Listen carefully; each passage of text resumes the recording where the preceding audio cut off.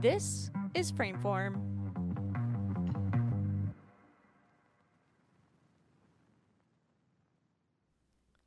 Hello and welcome back to another season of Frameform. Woohoo!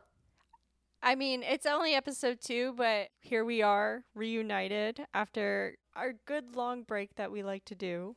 Except even better, because it does get better every year. I'm really excited for all the stuff we have planned, and I think we're starting off pretty strong with our location series today.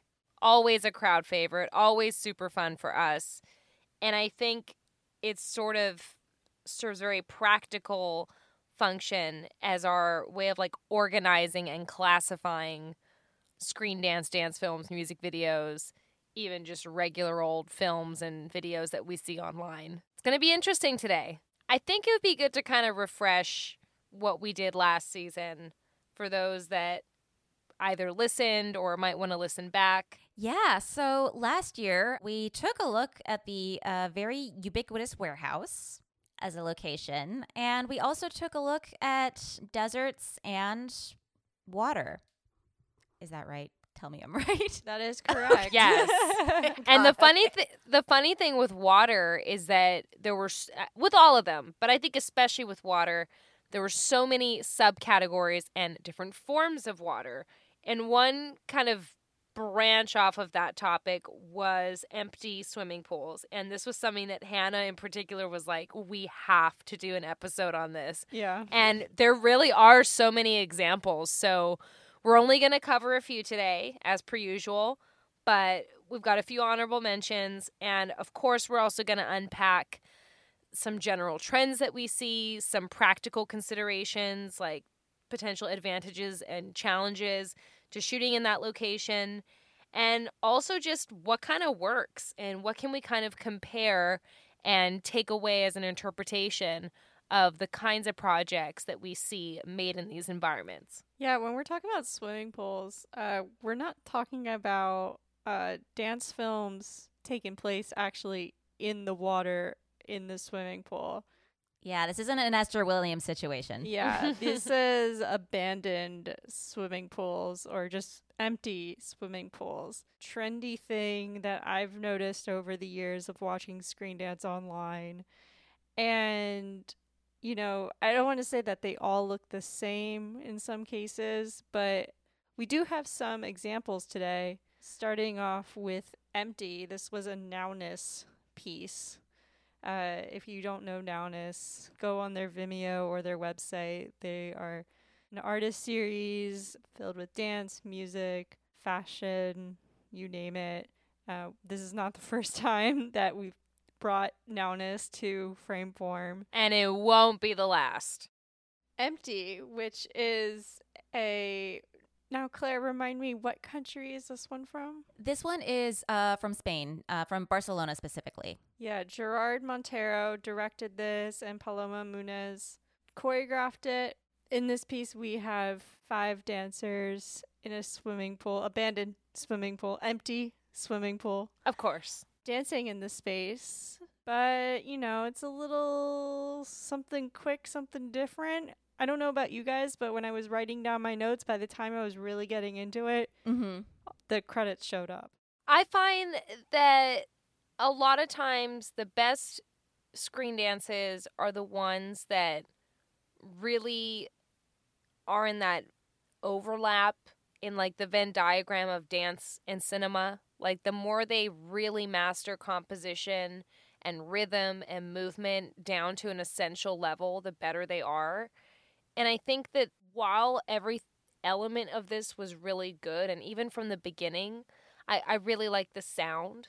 And even from the beginning, I think it was really strong. Ultimately, compared to the other films we're going to highlight tonight, I think this one almost didn't need to happen in the environment in which it was set. And that's kind of a common criticism we have sometimes. Like, does this need to happen here? Does it need to happen in this medium? And while this is strong, I've got no complaints. It's great. I love it. I don't think it does it as masterfully as the other two that we're going to talk about. I agree on that point. I did have a bit of a bifurcation as I was watching this, because this film not only uses an empty swimming pool, it also uses an empty gym. Yes. And I think it's very, very important to note right off the bat that when we think about abandoned spaces, specifically like when we think about abandoned warehouses, Yes. we're unsure of what might have happened there in the past, or what sorts of activities have happened there. It might be an old activity center. It might be an old factory. It might be an old community space.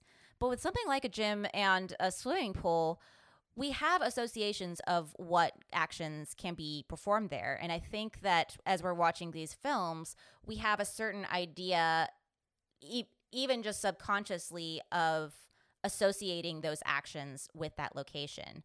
Now, I felt that the film was weaker and a little less intentional when it was showing those moments in the gym space. And I think part of that is because there's so many activities that can be performed in that space. And when we see a mover there, in a way, it almost feels arbitrary because, okay, this can happen, so can so many other things.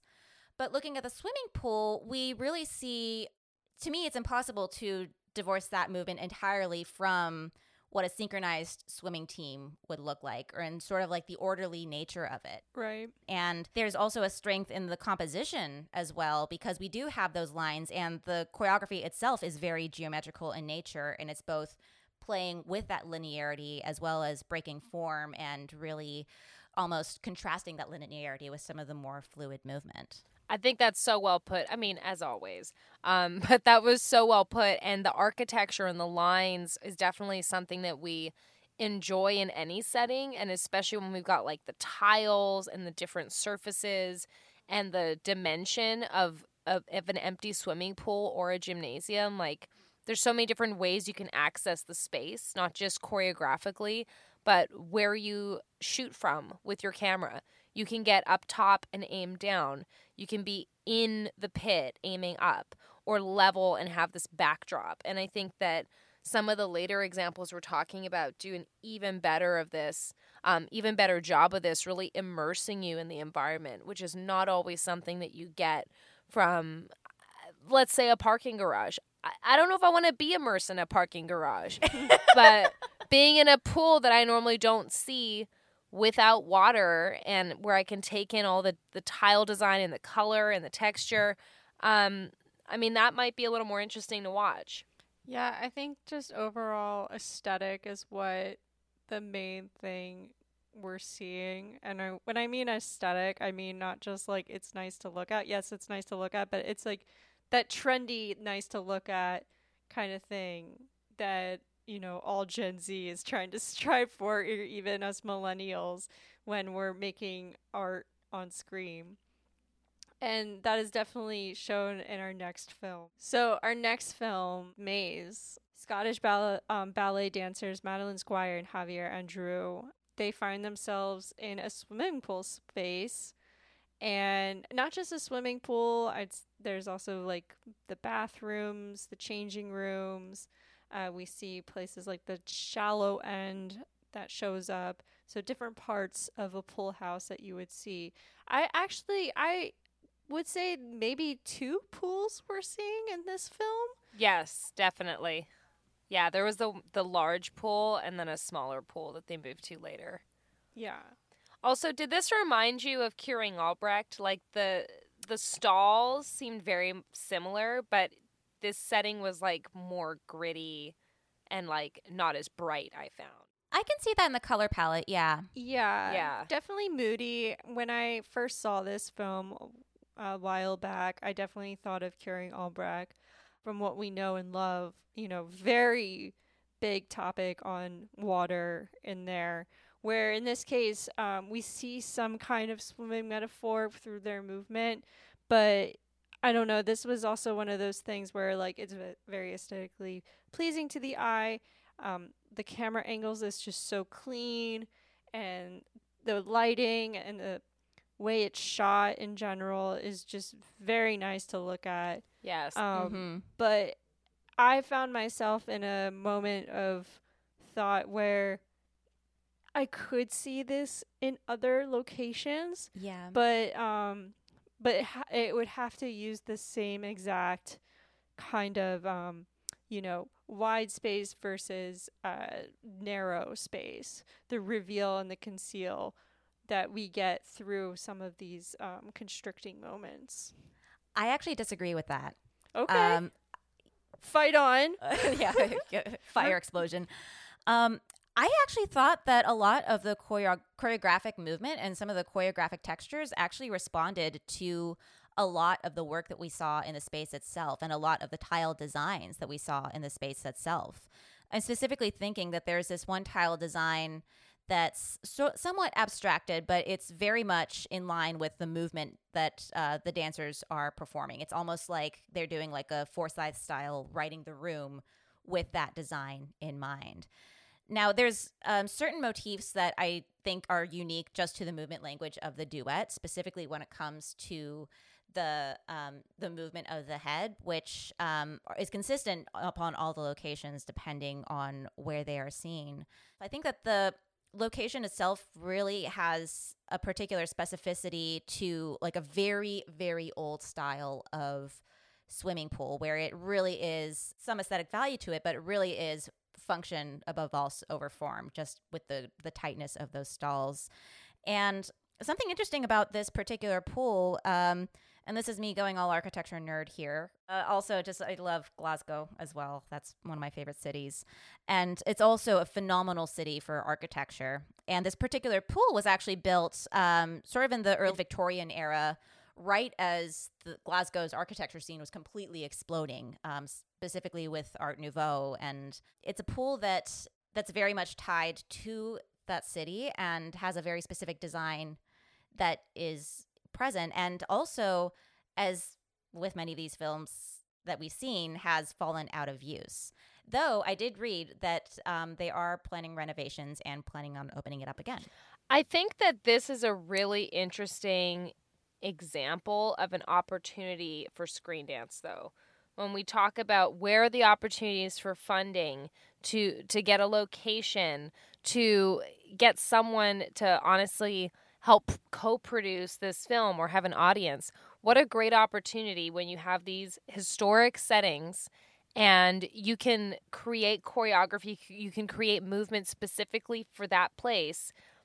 And, the camera element of actually capturing things as they are is incredible. So I think that there's a really interesting opportunity for dance film to be a way that we can see places that are otherwise forgotten and maybe at best experienced as like a museum exhibit or in still photography. Mm-hmm. And I definitely want to shout out Claudia Kappenberg, who presented at the Screen Dance Symposium. And she presented this old engraved dish. And the film gets so close to it, and we hear a voiceover as we go across this piece of art that you maybe would have just seen hung up in a display cabinet. But now through camera and editing and music and creating a screen dance, we can actually experience it in a new way. So at the same time that these are just cool videos we found on the internet, there's also a huge opportunity here on a practical level. So for anyone that's listening as a filmmaker, take that idea and run with it. Like, let's see some cool rejuvenations here. I 100% agree, but I'm going to say but. I love this kind of stuff, but there's a part of me where I'm just tired of seeing it. And I'm going to call back to our episode of The Warehouse, or like even the parking garage, as you said, Jen, the desert. I mean, I'm just kind of tired of these spaces as a backdrop. They're great and all, but I want to see a little bit more substance to the interaction of environment. So when we go back to our desert episode, calling back to the film You Wanted Rivers, I think that was the best example of interacting with the environment, using the idea of juxtaposition with desert and water and, rolling on the rocks, actually being captured by the environment around them. In these, I'm getting a little bit of that in these two films that we have here. Claire, you definitely supported them with, you know, the history and the architecture of all that.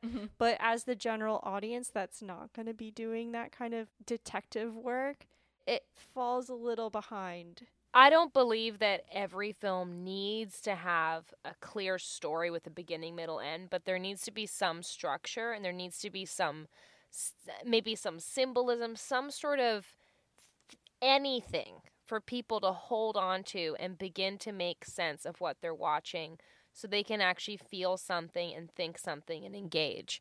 That's where our next film really succeeds, because I think that we don't just get this backdrop. It becomes a world or a playground more than just a cool aesthetic. Yeah. Can I add just one more thought? Yeah.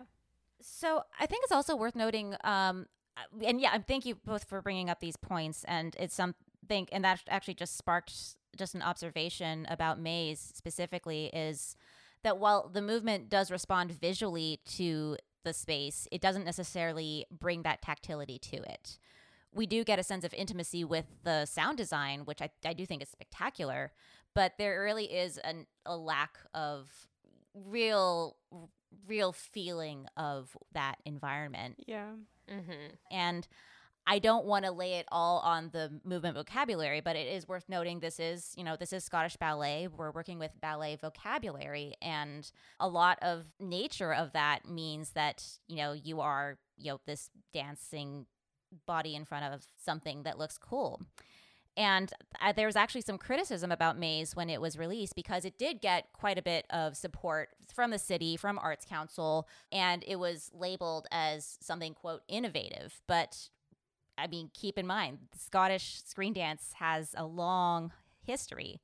And, just because we're bringing ballet into it, now people are paying attention. Right. Yeah, I think that that's also another nature of ballet, which we will discuss much later on in the season, that affects the reception of this film too.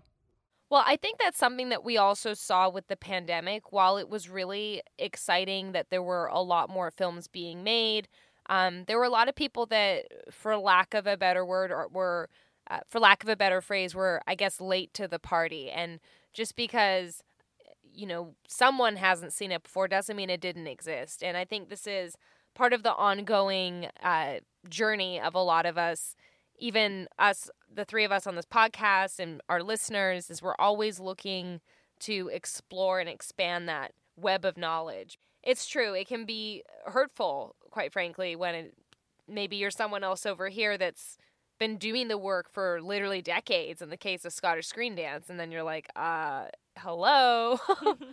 Totally. Well, speaking of looking back in the archives, we'll actually take a look at a film that's, I wouldn't exactly call it old, but it is almost, it's nearing almost a decade in age, and that is the Dutch film Sink or Swim.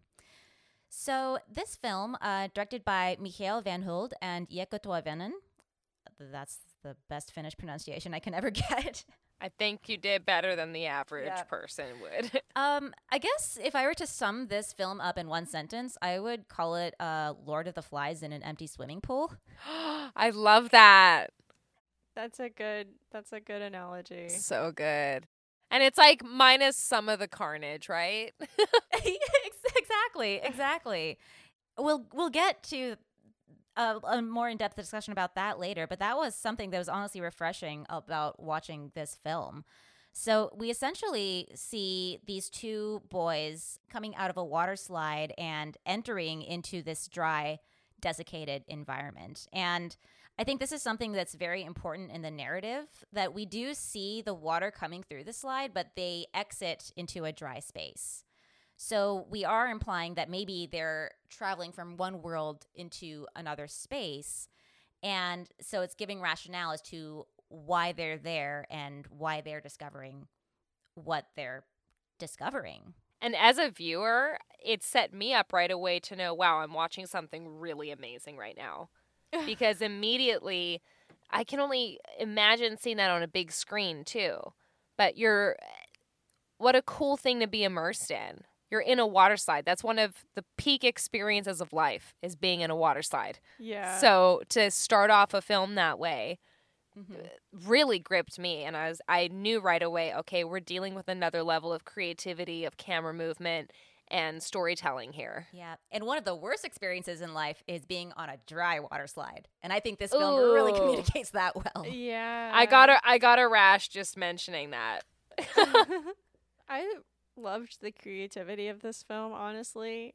Just maybe that's because, as I've said with the last two, I'm tired of seeing just 20 somethings, who belong to an amazing dance company and just dancing in the space wearing nude or just, trendy colors and mustard. Where this one was okay, let's take what summer is like with boys and build a story, narrative, dance out of that. And it purely reminded me of last summer where I actually joined a pool and I would see kids like this all the time, all of their mannerisms, towel whipping each other. Didn't see much towel whipping, but that whole sequence when they're going up to the edge and trying to jump in and seeing who's the coward, who's the daring one, who's gonna make, in this case, the biggest splash or the biggest jump. I don't know, it just definitely rekindled that feeling of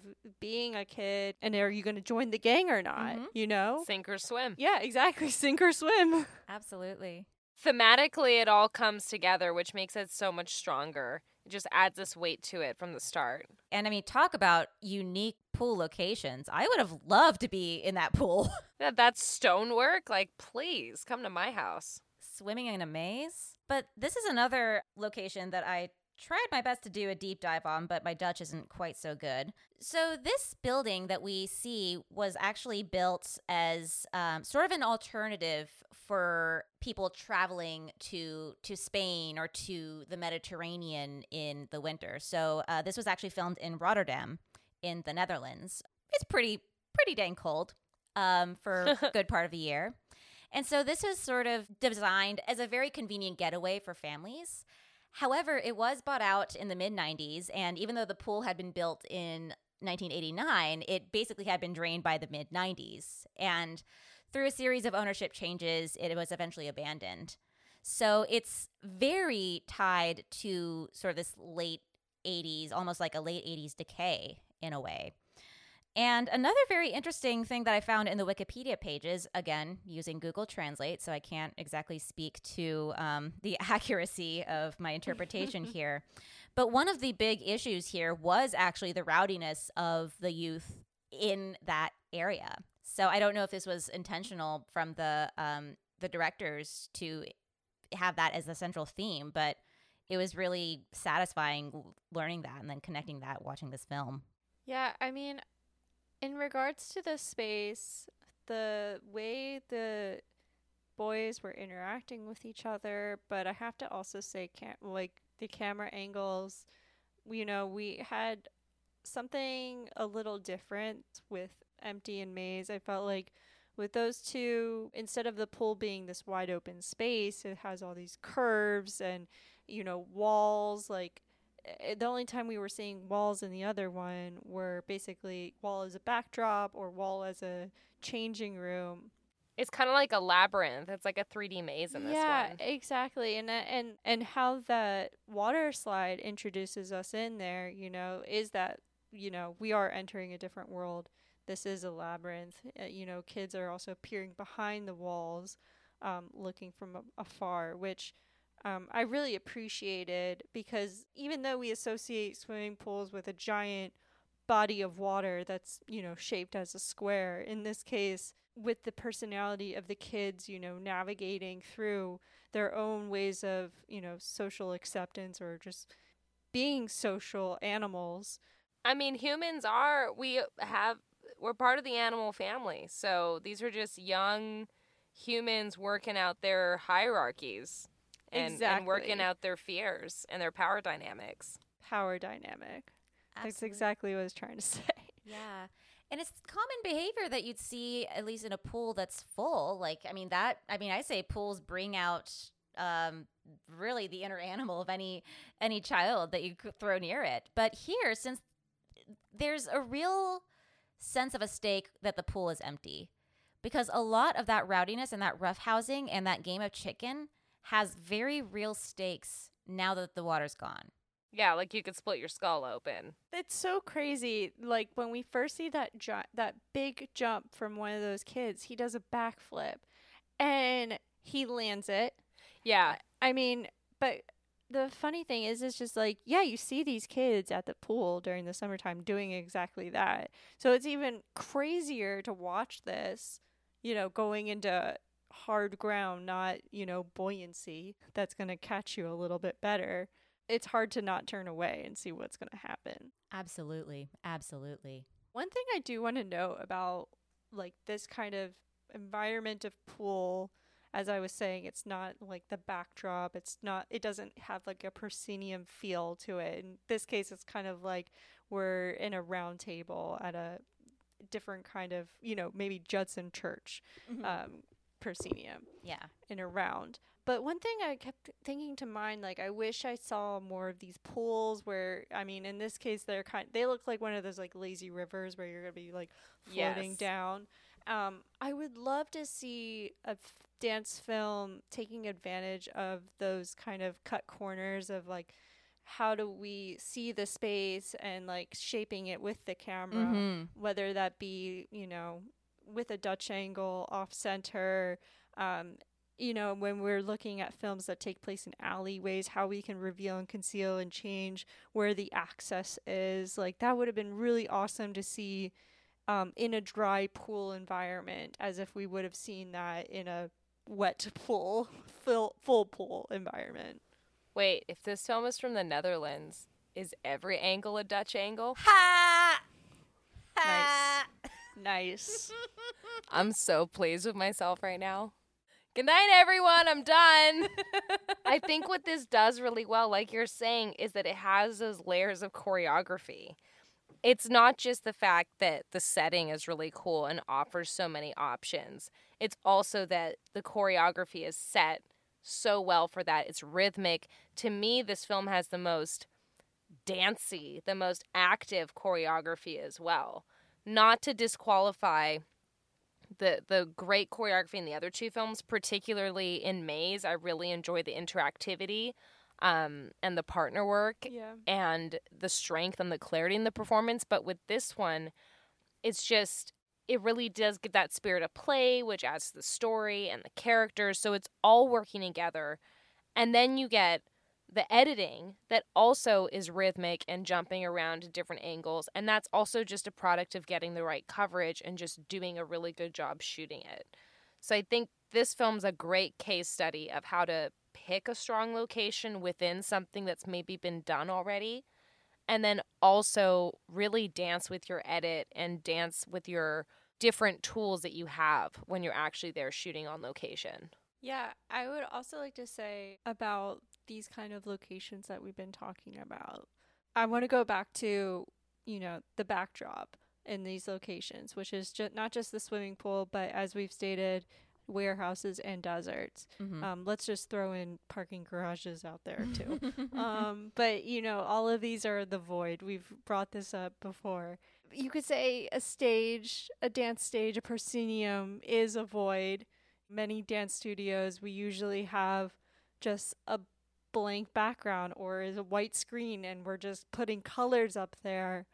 And maybe that's just something that we're used to. Putting us into an environment is showing the reality out there. Whereas like in narrative films, the void is like this fantastical place. We don't even know what the place is, looking at places like The Matrix or Under the Skin, where you don't know what the possibilities are. How are we bringing that into, why are these like a void? Well, I think that it's always worth noting, especially when it comes to Western classical dance, that this notion that the studio is a neutral place is very much a Western classical construction. And it's something that at least a lot of dancers who have trained in these, in Western classical forms have accepted as sort of a blank neutral space because it's been intentionally decontextualized for the purposes of their movement and their training. And so I think that there might be a conflation of, maybe here's this empty space is transferable, or whatever's created in this empty space is transferable to whatever empty space I see. And obviously that's there's a lot of problems when it comes to that. And I think there's a lot of problems even when you contextualize what a completely blank, devoid of signifier kind of void is. Because again, a lot of the intention for those is somewhat, it's almost an attempt to neutralize the space. But even with that, there's a lot of colonial significance to that, because a lot of it, revolves around this, Western classical ideas. So when it comes to the warehouse and the desert and the swimming pool and the parking garage, I think that a lot of dancers see them, especially during the pandemic, see them as, just alternatives to the dancing space, just another place that has this broad environment, but is readily accessible. It's familiar enough, but different enough, and offers enough character to be something that might inspire a thread of creativity or artistry, but at the end of the day it's very practical because it's a rectangle in some ways. Exactly. Yeah, I don't have that wall that I'm always running into, or beams. Oh my gosh, the supporting beams. Beams. There have been multiple times I have looked at studio space, and every time there's a beam, I'm like, I can't do it. Right. Oh yeah. Must wait. Even bars attached to the walls. That's so many possibilities, but also just so much danger there. I just want to be mindful in future, or I want people to be mindful, not me. I know that I'm going to be mindful, but I just want people to, interact with the space a little bit more and, play around with the fact that it's not just a swimming pool. Mm-hmm. You're in a sunken space. So how you can play around with open, in this case, it's like an open ceiling. It's a great way of putting it. Totally. And just understanding that even if you see it as a neutral space, others might not see it that way. Like, again, a swimming pool has some very specific signifiers attached to it that are inevitably going to be attached to it when people watch the film. But something I noticed and was really, really hoping that they'd explore was the shifting depth of the pool. Like, it was literally like a background object. Right. And there were no cameras mounted at floor level. Very few actually inside the pool space. Though something I do want to note, and maybe this just relates to my personal experience, is that a lot of old pools get converted into dance studios. The dance studio I grew up in San Jose, actually, one of the studios used to be a Victorian era pool. The college I went to, the Studio Theater, also used to be a pool. UW, which is where the Screen and Symposium was, a big space there, used to be a pool. And in my research, I found no fewer than 5 other dance studios had been converted from pools. It's a conspiracy. It's a pool-spiracy. It's a cult. We did it, y'all. We nailed, our first fully recorded episode of season 3. And I'm just glad to be back in this rhythm with y'all. Oh, same here. It was just so much fun to dive back in with this. Literally dive head first. Claire. Cannonball. Jen, Claire, it's great to be back. It is so good to be back. See you next week.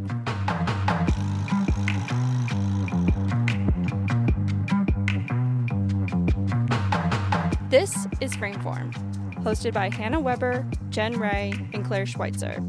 Edited by the Frameform team, with social media assistance from Maddie Leitner and music by Mason Carlton. Thanks for listening. We'll see you next week.